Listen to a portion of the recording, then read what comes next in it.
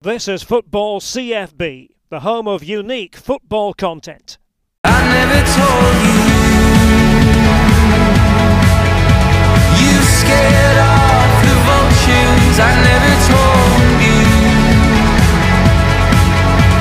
you scared off the ghosts living in my head that lay lonely in the dirt, that lay lonely in the dirt until I found a rose.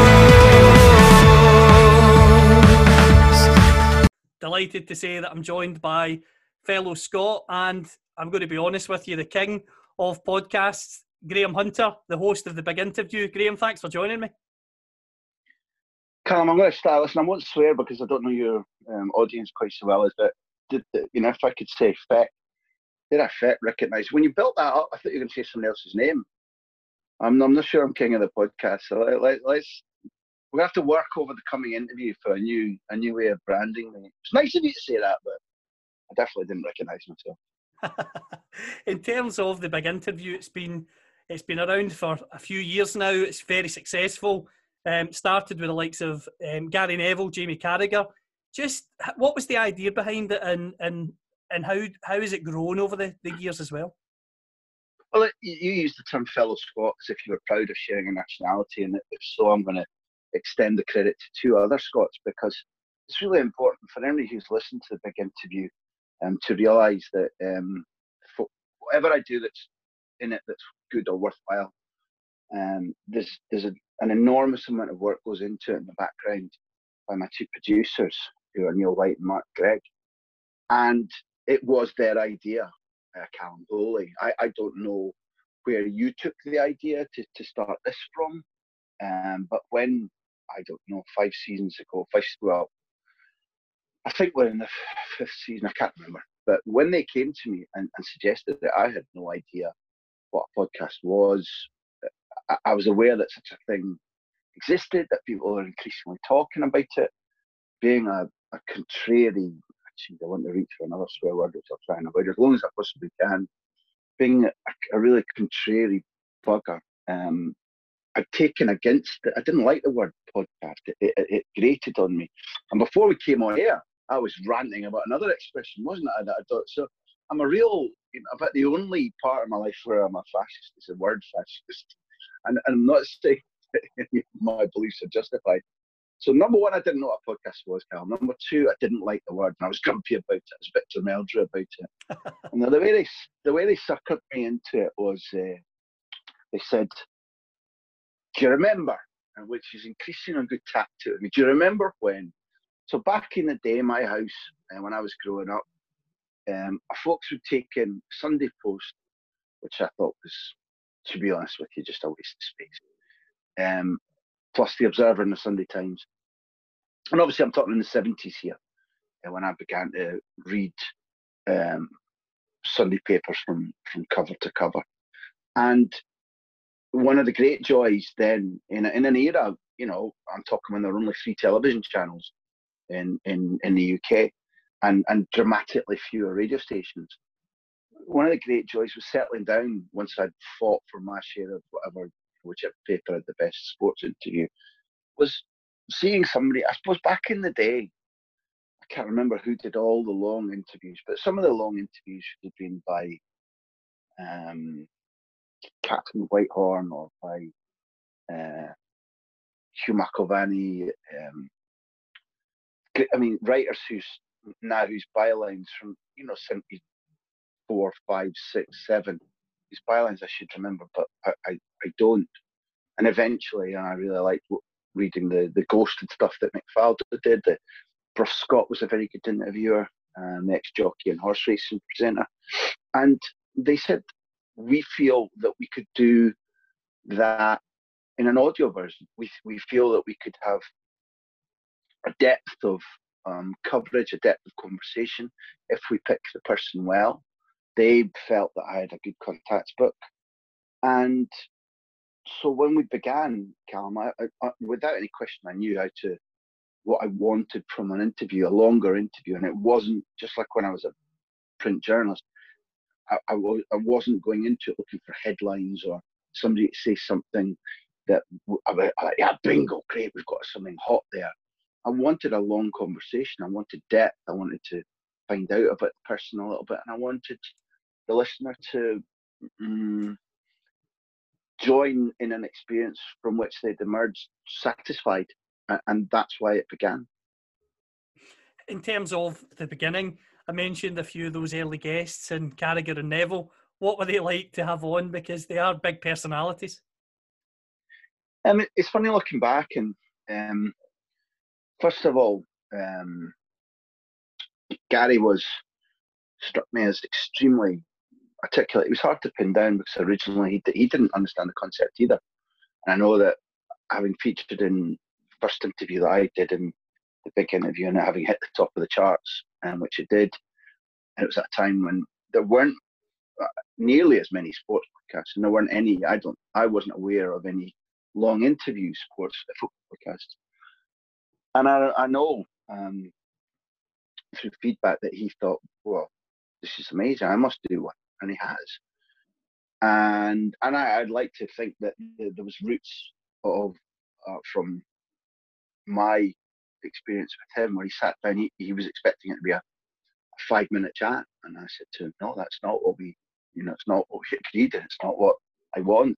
And we sat in a studio in Sky, and it's just in a sound studio, using equipment rather like I can see you're using now. People aren't all watching this, but I can see the high level of sound equipment you're using. We sat down just in a booth where we knew we'd have peace and quiet, and I found him immensely thought-provoking, because I don't think he'd been interviewed on the subjects I talked to him about like that before. So we talked a great deal about commentary, and I found his articulacy really good, because I know he's football bright, and I know that he's got a very strong, dynamic personality. But what I liked was the degree to which he self-analysed what he wanted to say, how he'd said it, whether he should say that again. So even then, a couple of years on from his debut, I know that it's becoming vogue right now during the lockdown for Sky have put on, back to the beginning with Gary Neville, they put on his first interview, and there's been a lot of his first Monday Night Football. There's been a lot of analysis about that. I think that what struck me right from the start, Callum, is that it was, I'm not certain that I necessarily share a tremendous amount of things, except for how intensely we feel about football and football analysis. And I remember when he began to come through with Big Ed, who's now at the Racing Chamber, and I thought this is startlingly good, startlingly different, and the range of issues that they want to talk about, the depth, and remember that slot was, it was one that Sky didn't want in the bidding war for the new Premier League rights that began to erode Sky's ability to want to invest in Spanish football. So it was a mixed blessing. What really clearly happened was they were lumbered with a package of Monday Night Football, which they didn't value at that stage really highly. So the way that they reinvented what Monday Night Football could become, the depth of the feature content, the depth of the analysis, and then adding Cara's voice on separately, by which time, on the day that, on each of the days that we recorded the Gary interview and the Jamie Carragher interview, it was a Monday when they were preparing for their, and they put a shift of preparation in, Cam, they really do.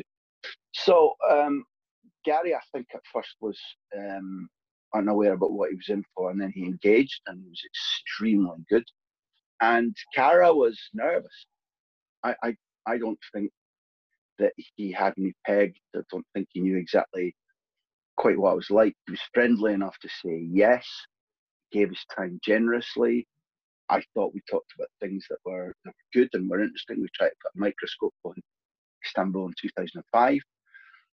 And I enjoyed it, but he's one of maybe 2 interviews where I've seen the guest start off a little bit perturbed, a little bit worried about what's this going to be like, and with Michael Carrick was one where they both went into, irrespective of them both knowing me a little bit, they both were so hardened to what journalists can be like that for the first 6 or 7 minutes, each of them slipped into automaton mode, whereby not defences are up, but like they're careful.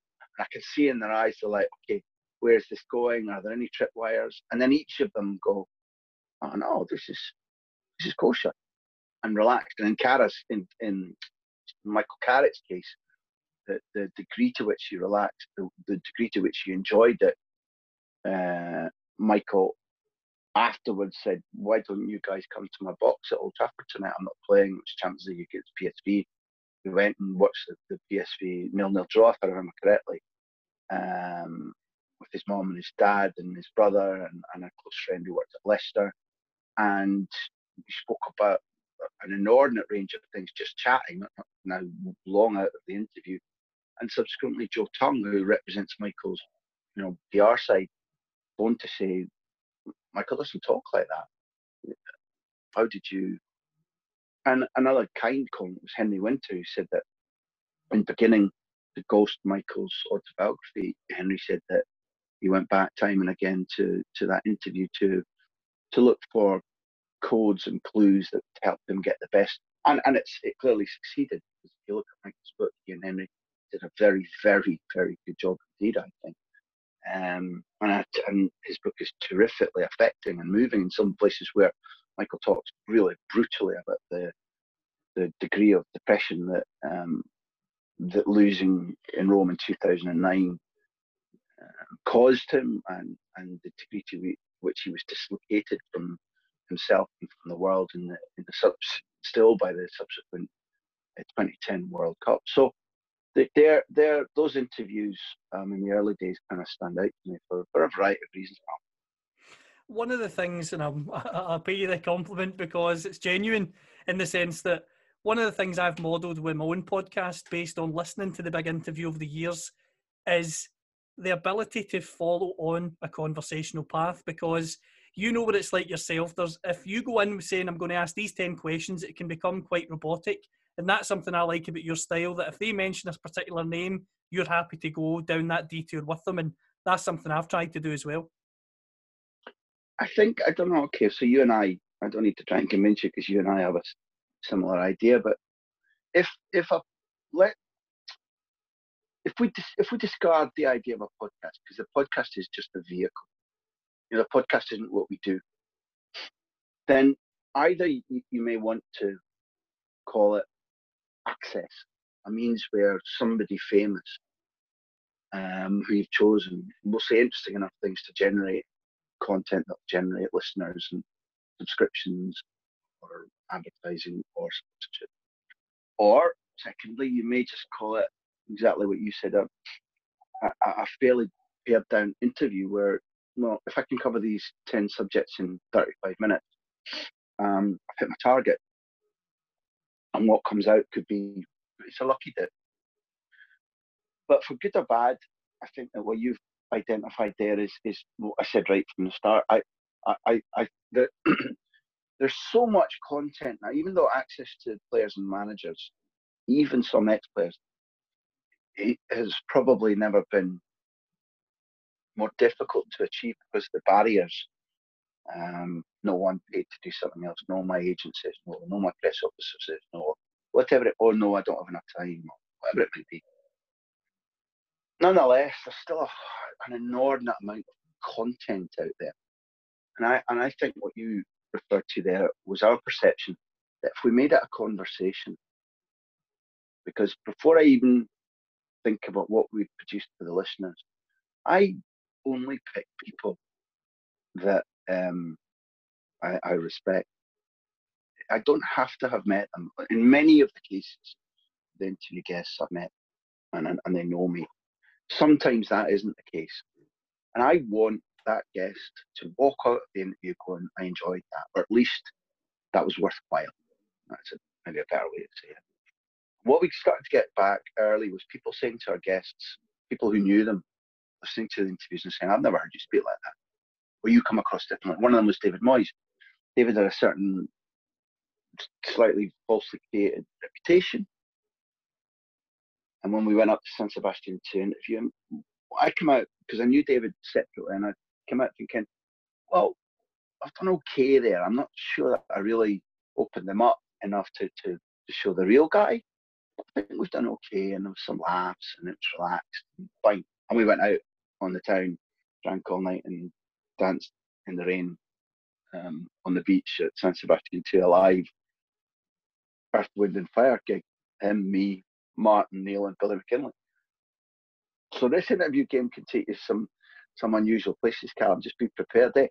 So to answer your question, I you know, if the guests are going to walk away feeling content about the time they've invested, and if I'm going to make a connection with them, which is absolutely fundamental. Otherwise, I'm wasting my time. There's no point in pissing around doing what other people are doing. It's just no point. And I'm not really interested in just creating content or here's some words. And therefore, when people speak, I like to go, right, I've heard what you said there. I was interested in my first question. You've answered me.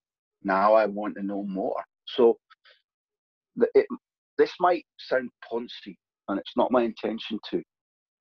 And really, if anybody does think that, like, GTF. But like, if it's supposed to be a conversation, then you start off by asking a question that you want to know the answer to, and if the answer, open sesame, we're off.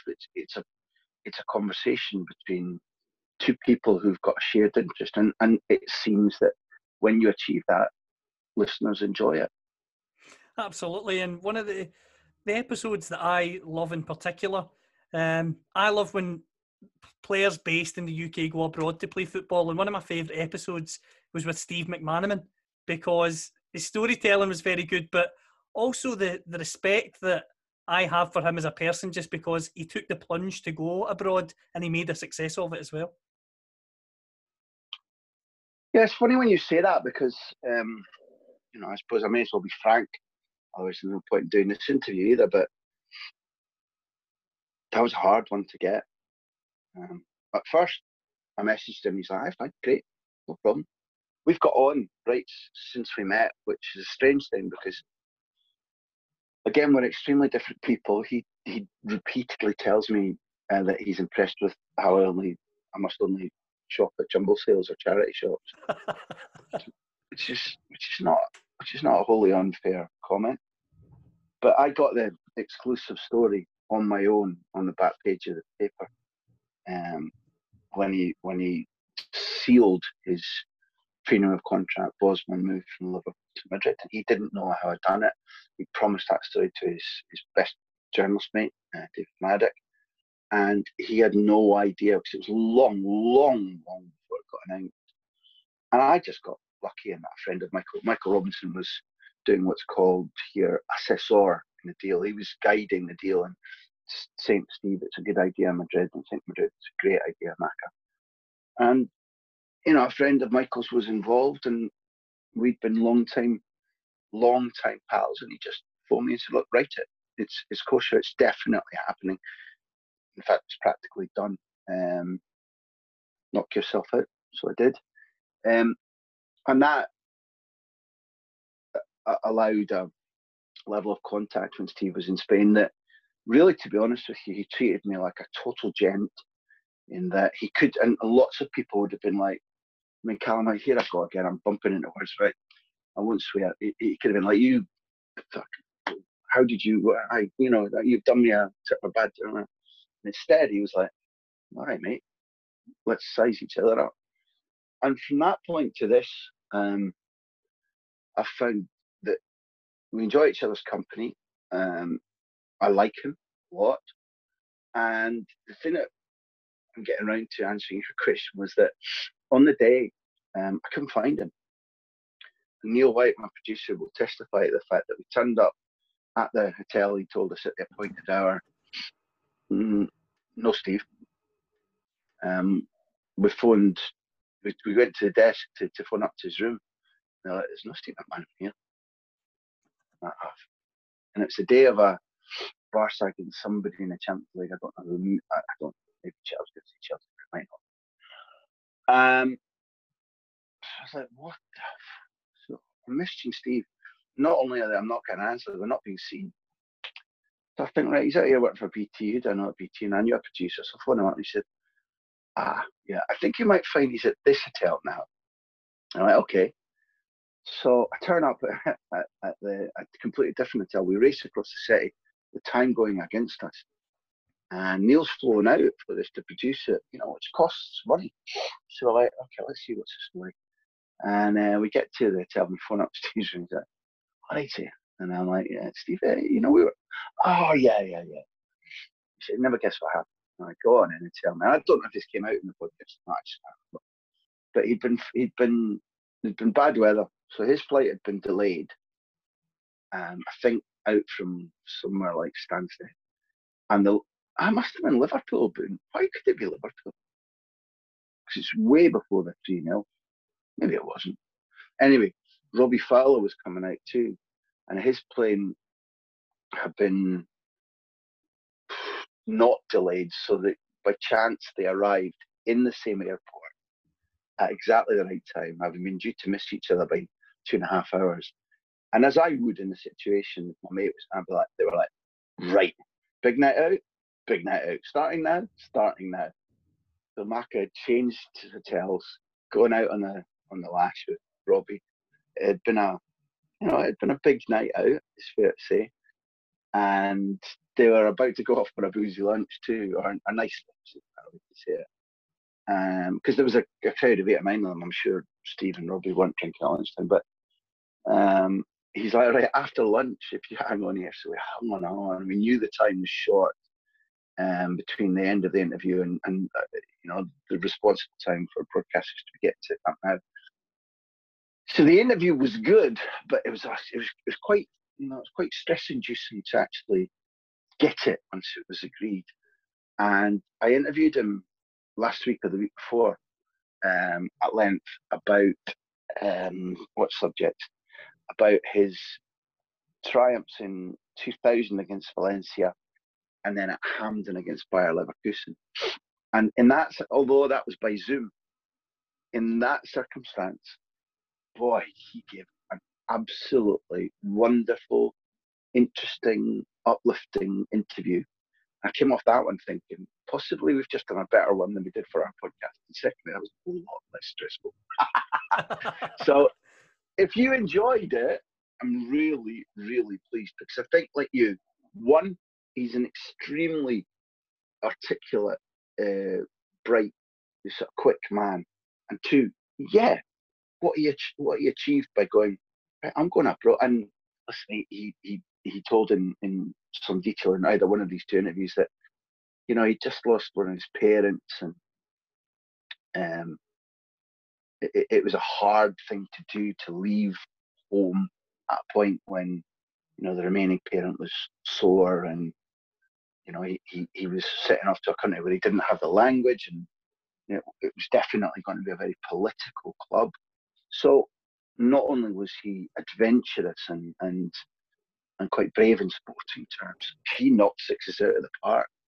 He remains an extremely popular, well-liked figure at Real Madrid, and to be a double Champions League winner and man of the match in one of them was at that stage unprecedented for Gareth Bale's gone on to emulate and go ahead of him.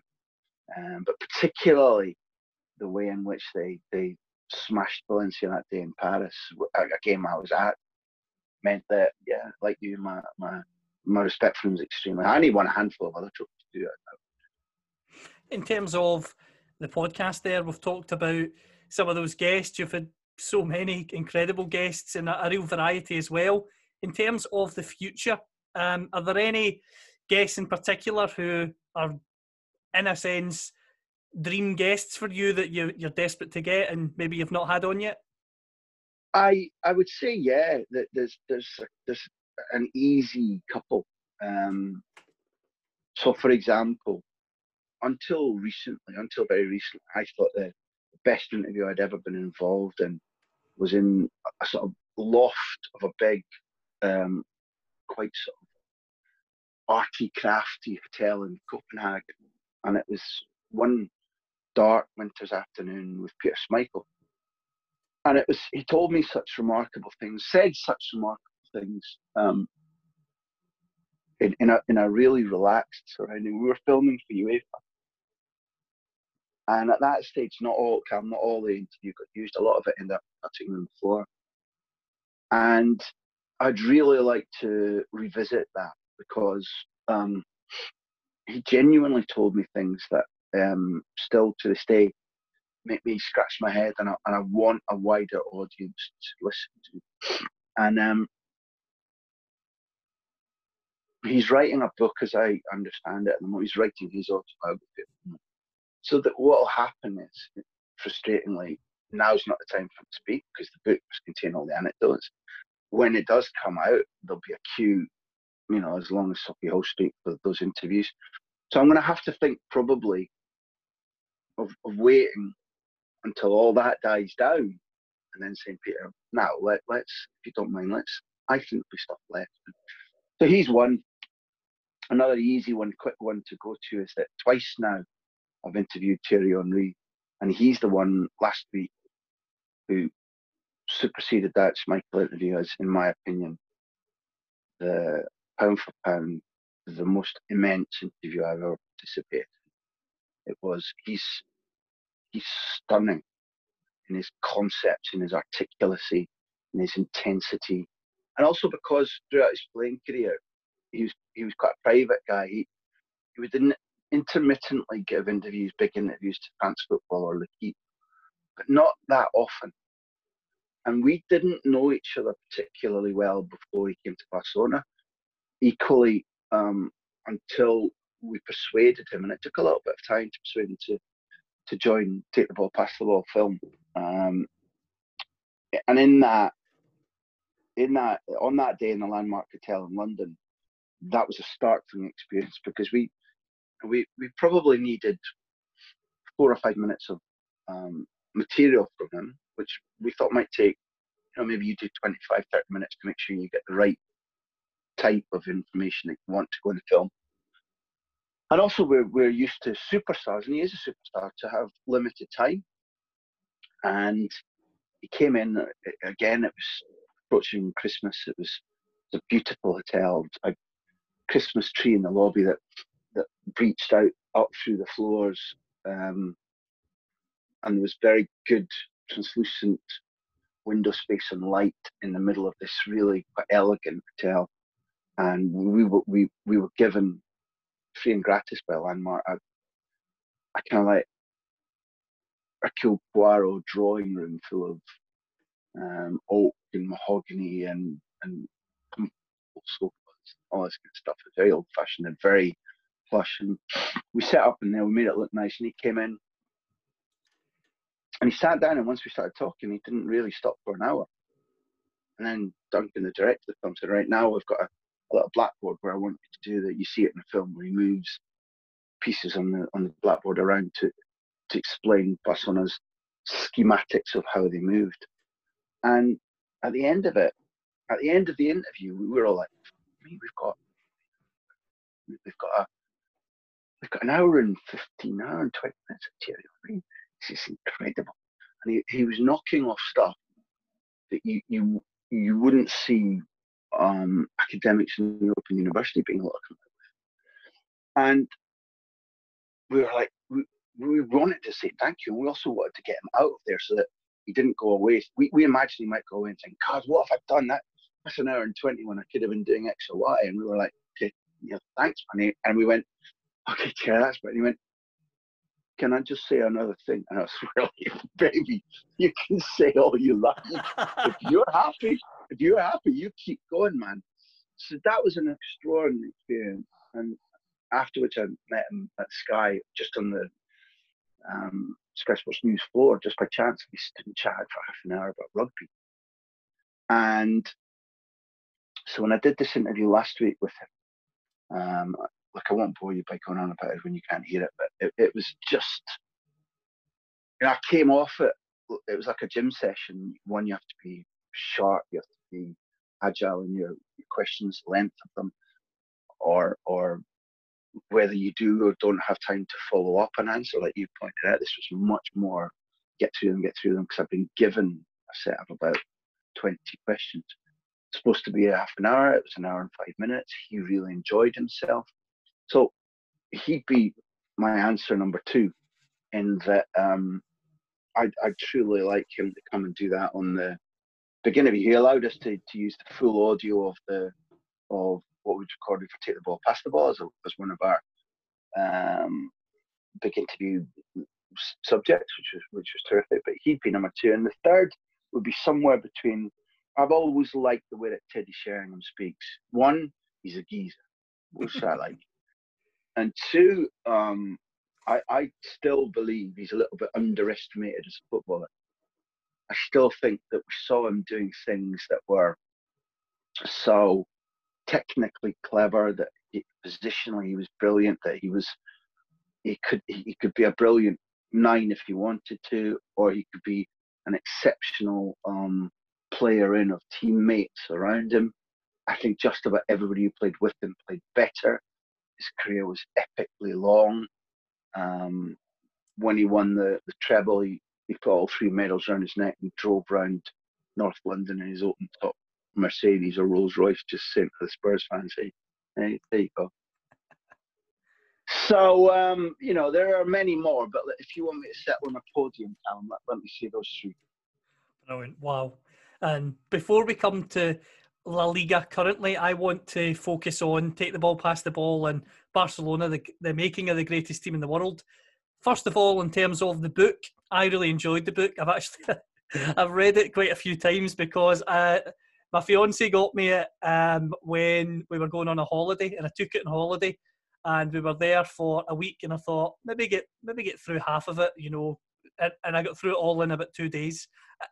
One chapter to the next, and the insight from each of those players in the book as well was also fascinating, the likes of Victor Valdez and others. I'm putting you on the spot with this question. That Barcelona team, they're making it the greatest team in the world, are they the best club side you've ever seen? Yeah, it's a loaded question, because what's best?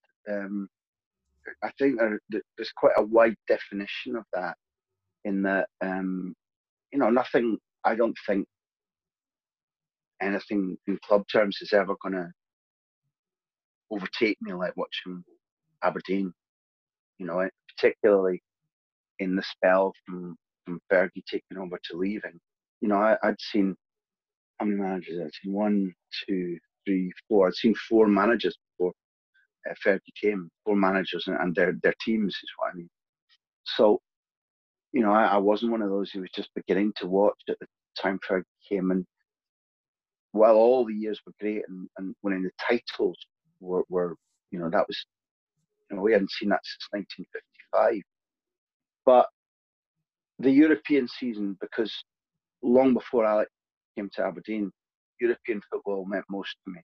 And I'm not sure where that comes from, because I don't think many in Aberdeen, where I was growing up, felt that way. In the years prior to Fergie coming, we'd only seen friendlies but we'd only seen intermittent bursts of European football. In that, we might have 2 or most 3 home ties in a season, against Fortuna Dusseldorf or Eintracht Frankfurt or Bohemians, or I forget who all else. But conquering Europe twice, in terms of the Winners' Cup beating Bayern Munich and Real Madrid, and then winning this European Super Cup against the European champions over 2 legs. That's, that to me, and I'd put those guys, if we had time travel, Callum, I'd put those guys up against. Somebody did recently, somebody on Twitter, somebody I liked, somebody maybe we're friends. Anyway, it slips my mind because we didn't prepare this at all. Somebody on Twitter put that up to me and said, how would I think in Gothenburg the Dandies would have beaten Pep Barcelona. 120 minutes. The rain was bouncing off the puddles. It was a situation, a surface that they would have hated. And that Aberdeen team was really, really talented, characterful, and fit. So, to answer fairly and more broadly, because that wasn't a partisan answer. I really mean it. What I started the book off by trying to say, I still mean, Callum, in that I'm not aware of a greater outpouring of I've never seen anything like that from the football community than greeted Barcelona in 2011. Now, I was an avid football lover and watcher in 71, 72, 73 when Ajax won 3, and I passionately disliked Bayern Munich when they won the next 3. Really upset me when they won. I didn't like them. I thought they cheated. Well, I thought the referee cheated Leeds in the second of I forget who they beat in the first one. That's stupid of me. But Bayern Munich won the first one, then they beat Leeds, and then they beat St Etienne at Hampden. And so who's to say that, with a little bit more analysis of those teams, with a bit more time to understand their patterns of play. Oh, it was Atletico Madrid, of course it was. After 2 games, Atleti were winning until the 91st minute when Schwarzenbeck beat Pepe Reina's dad from distance. It's an AC Milan and Juventus. The Juventus side that Fergie's 99 treble winners knocked out had been in something like they were aiming for the 7th or 8th consecutive final in Europe, and for about 6 years they hadn't been knocked out of Europe. The only times they'd lost in Europe was in the final. That that era, that Juventus mob, that was just off the scale. I think if I'm okay, and also Real Madrid. I saw Scholes saying the other day that the only side in his career he's played outside England, that he said Barcelona was the greatest side he'd ever played against, and he thought maybe there. And I don't know if Paul's he's brilliant on the ball. I don't know if he's a scholar of football, but he said maybe that's the best European side ever. So maybe it is. But which of us can judge whether the skill in that 1956 until 1962 Real Madrid side, if you could transfer them forward, what would they be like? Neither of us knows the answer to that, Cal. But Scholesy mentioned Madrid, and I was at the game. He picked the one that was the first leg of what would become the 4-3 at Old Trafford, when Ronaldo scored the perfect hat-trick and Beckham bent in a free kick, not having been picked originally. And but in the first leg, I took my dad as a treat. I flew him over from Scotland, and we crossed from Barcelona to Madrid to go to that game. And it was a mental experience because it was a good United side, as the second leg showed, and they got pumped. It was only 3-1, but the two teams were playing a different brand of football. And the Bernabeu is a beautiful, brilliant stadium, and when they're crowing over a victory, it can be noisy.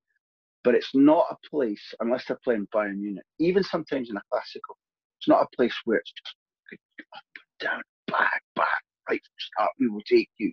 And also Spanish football doesn't often have away fans, which makes a difference. So there was a big crowd of United fans there that day. And for whatever reason, Real Madrid wanted Manchester United scalp. And that game, it was just unbelievable.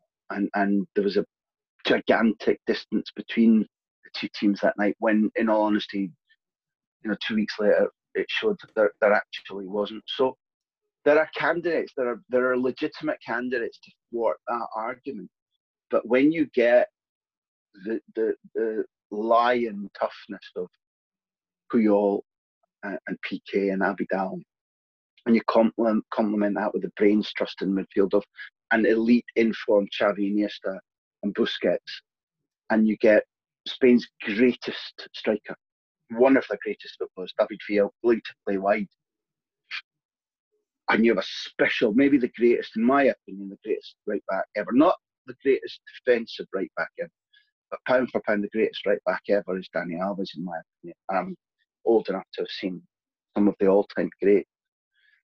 When you put them together, and you think that the lion tamer is one of the greatest thinkers, one of the greatest motivators that there's ever been in football, Pep Guardiola, I think there's a good argument that night might have been, certainly was one of the great all-time European Cup finals.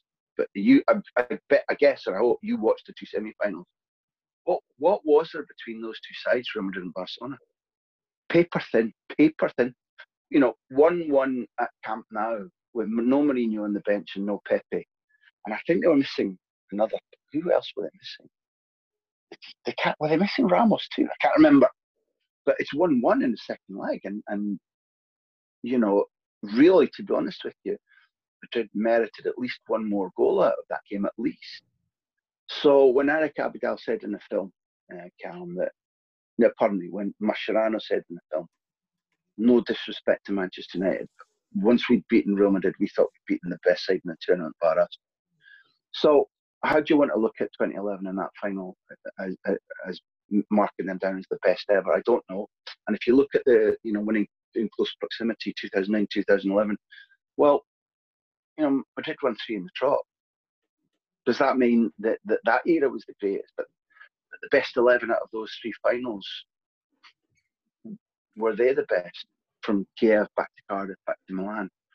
I don't know how to answer your question, but I think that there's a broad consensus amongst football that the most beautiful final, the most beautiful team that's ever contested the Champions League or the European Cup might be that Pep Guardiola Barcelona one, yeah.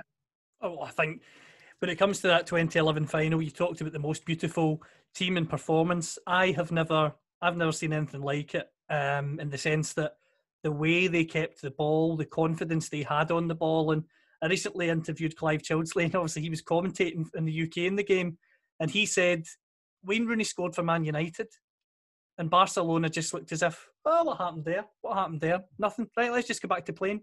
That nothing faced them. That's perception. That's perception, and it's a perception that I think I might have come to too. I'm not being at all critical, but you know, the players who were on the pitch told me, yeah, we were a bit nervous. You know, at 1-1, yes, we noticed that we weren't imposing a goal difference on them. I don't think they ever thought they were going to lose. I think they thought that they had the wherewithal.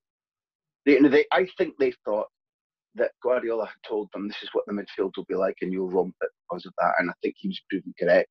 And I think that they possibly felt, yeah, we're still going to win this. But 3 of them that played on that night said, yeah, it induces nerves. Messi was one of them. When you should be ahead, you should have tucked it away and it's still 1-1. So I just think we need to be, you know, if we learn anything from our careers, I think we need to reintroduce those things into the debate. Definitely Barcelona were the better team by a long way. Definitely when you get Alex Ferguson saying no team's given us a, what did he say, no team's given us a beating like that. I think that was the phrase. They clearly, Barcelona had many more clear-cut goal chances, so the margin might have been bigger. And every Manchester United fan I know says, you know, we were handed a lesson. Fair enough. But you know, on the night, if it teaches you, if you don't impose your superiority with goals, and also you mentioned it, but I think it's worth saying. I thought United's goal was a thing of beauty. I'm not a United fan. I don't have a dog in the fight in England. When I was a kid, I used to like Coventry because of Tommy Hutchison and Willie Carr, Leeds because of Eddie Gray, and Bremner and Harvey and Joe Jordan and Frank Gray and Peter Lorimer. You know, as a kid, the Scottish flag mattered much more to me.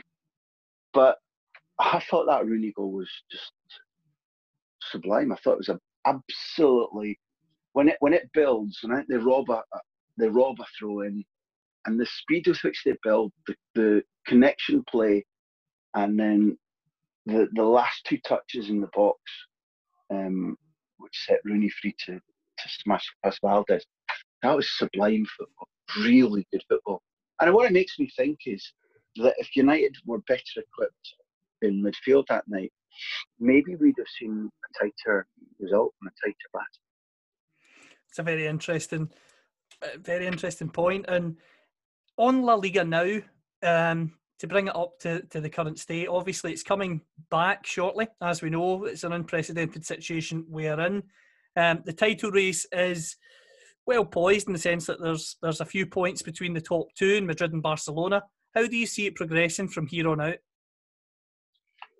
I don't know, Callum, truthfully, because, you know, as much as I've seen as old as I am, the situation in my experience is completely unprecedented. And I think new criteria come into play in trying to answer you honestly. And over the coming 10 days, I'm going to be asked to say that on TV and write it. And I don't know yet what I'm going to say because, we don't have a massive amount of evidence to base it upon. I've watched a lot of the German football. And one of the things you gather is, so when you assess, if you'd asked me that question in normal times, let's say it was pre-season summer, or coming back after an established winter break, I'd have had a lot more fodder, a lot more information to give you a proper answer. But what the Bundesliga has told us is that it's not just the teams that have the best players automatically.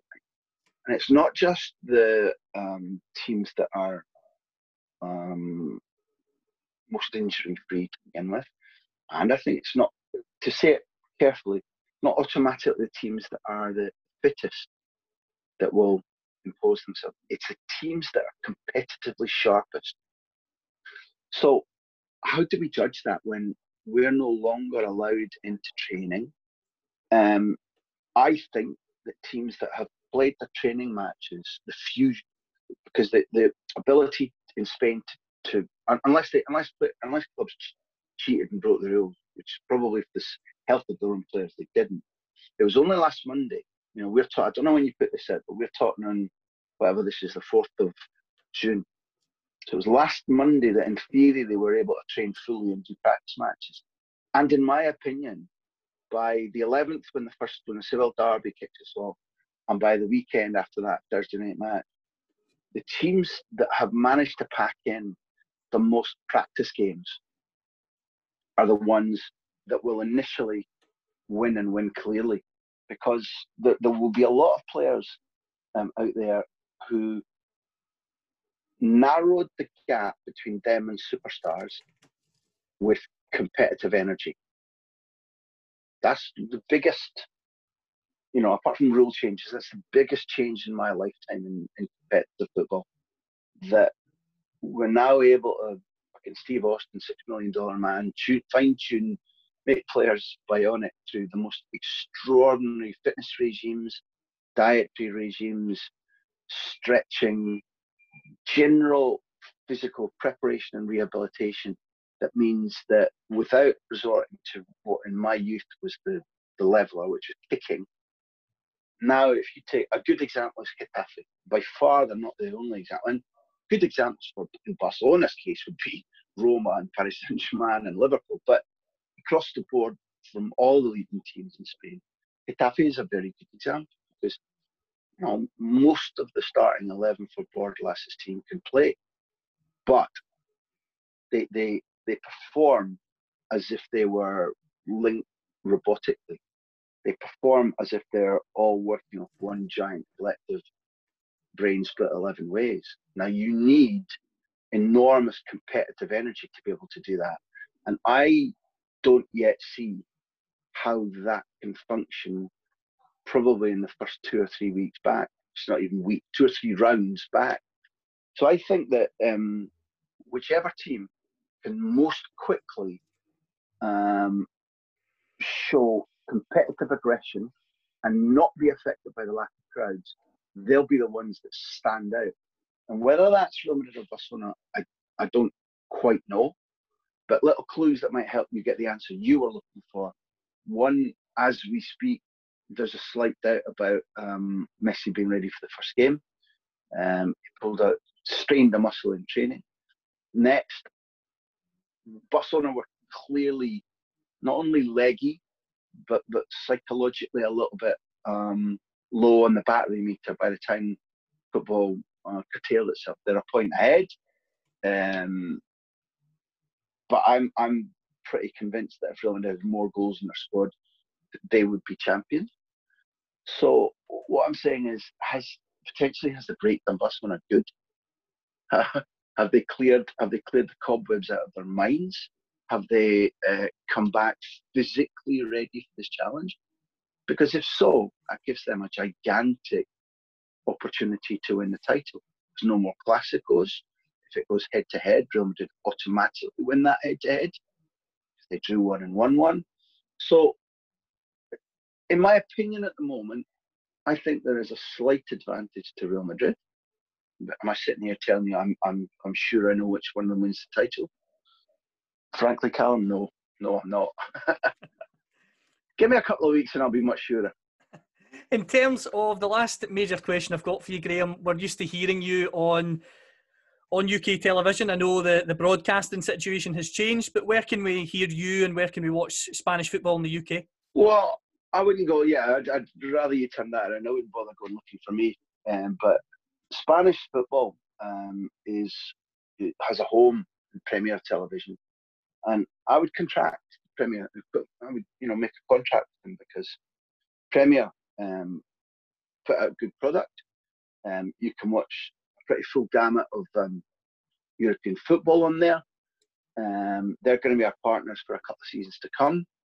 Temporarily in June, I think what's really important is that if you're a Sky UK customer, not even necessarily Sky Sports customer, during June, once the restart comes on the 11th, during June, you can watch Spanish football for free. If you're a Sky UK customer, if you go to either your feed, where this podcast is, or you go to my Twitter feed, which is @BumperGraham, I'll repost the details there. Effectively, you go to Sky UK and you look for the free offer whereby you can activate Premier Television for free during June. And therefore, given that there's going to be a game every single day from the 11th of June onwards, you can watch that chunk of La Liga for free. And I'd encourage people to do it because very soon Spain is going to be out of lockdown altogether.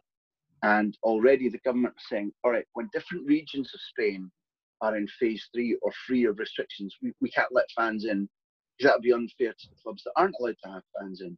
But the government is already talking that if the whole country comes out of this, what's called an estado de alarma, state of alarm, here, then they'll look to reintroduce fans gradually, touching wood, with no deleterious effect on the health of those involved in football because they're back playing again, as far as COVID is concerned. If there are no deleterious effects, then increasingly quickly we'll be moving to normality within La Liga. And by the way, America, that is the word, normality, not normalcy. I thought I'd just finish with the same type of rant as if I can, Callum. Consistency being what it is. So people, tune in. Spanish football's beautiful. It absolutely is. And Graham, I just want to thank you again for your time. And I would love to speak to you again in the future and we can focus on all things Dandies as well. Wow, you see, that's quite crafty of you because, in all honesty, knowing what you do, I'm hardly going to say no now, am I? Learn from the best, Graham. Tell your partner well done for buying the book and thanks for phoning me up. Thank you very much. So we'll dive down to the ocean and we'll make our home in a deep sea cave, and our shells will all be open. They'll be filled with song, they'll be filled with song. We'll dive down to the ocean and we'll make our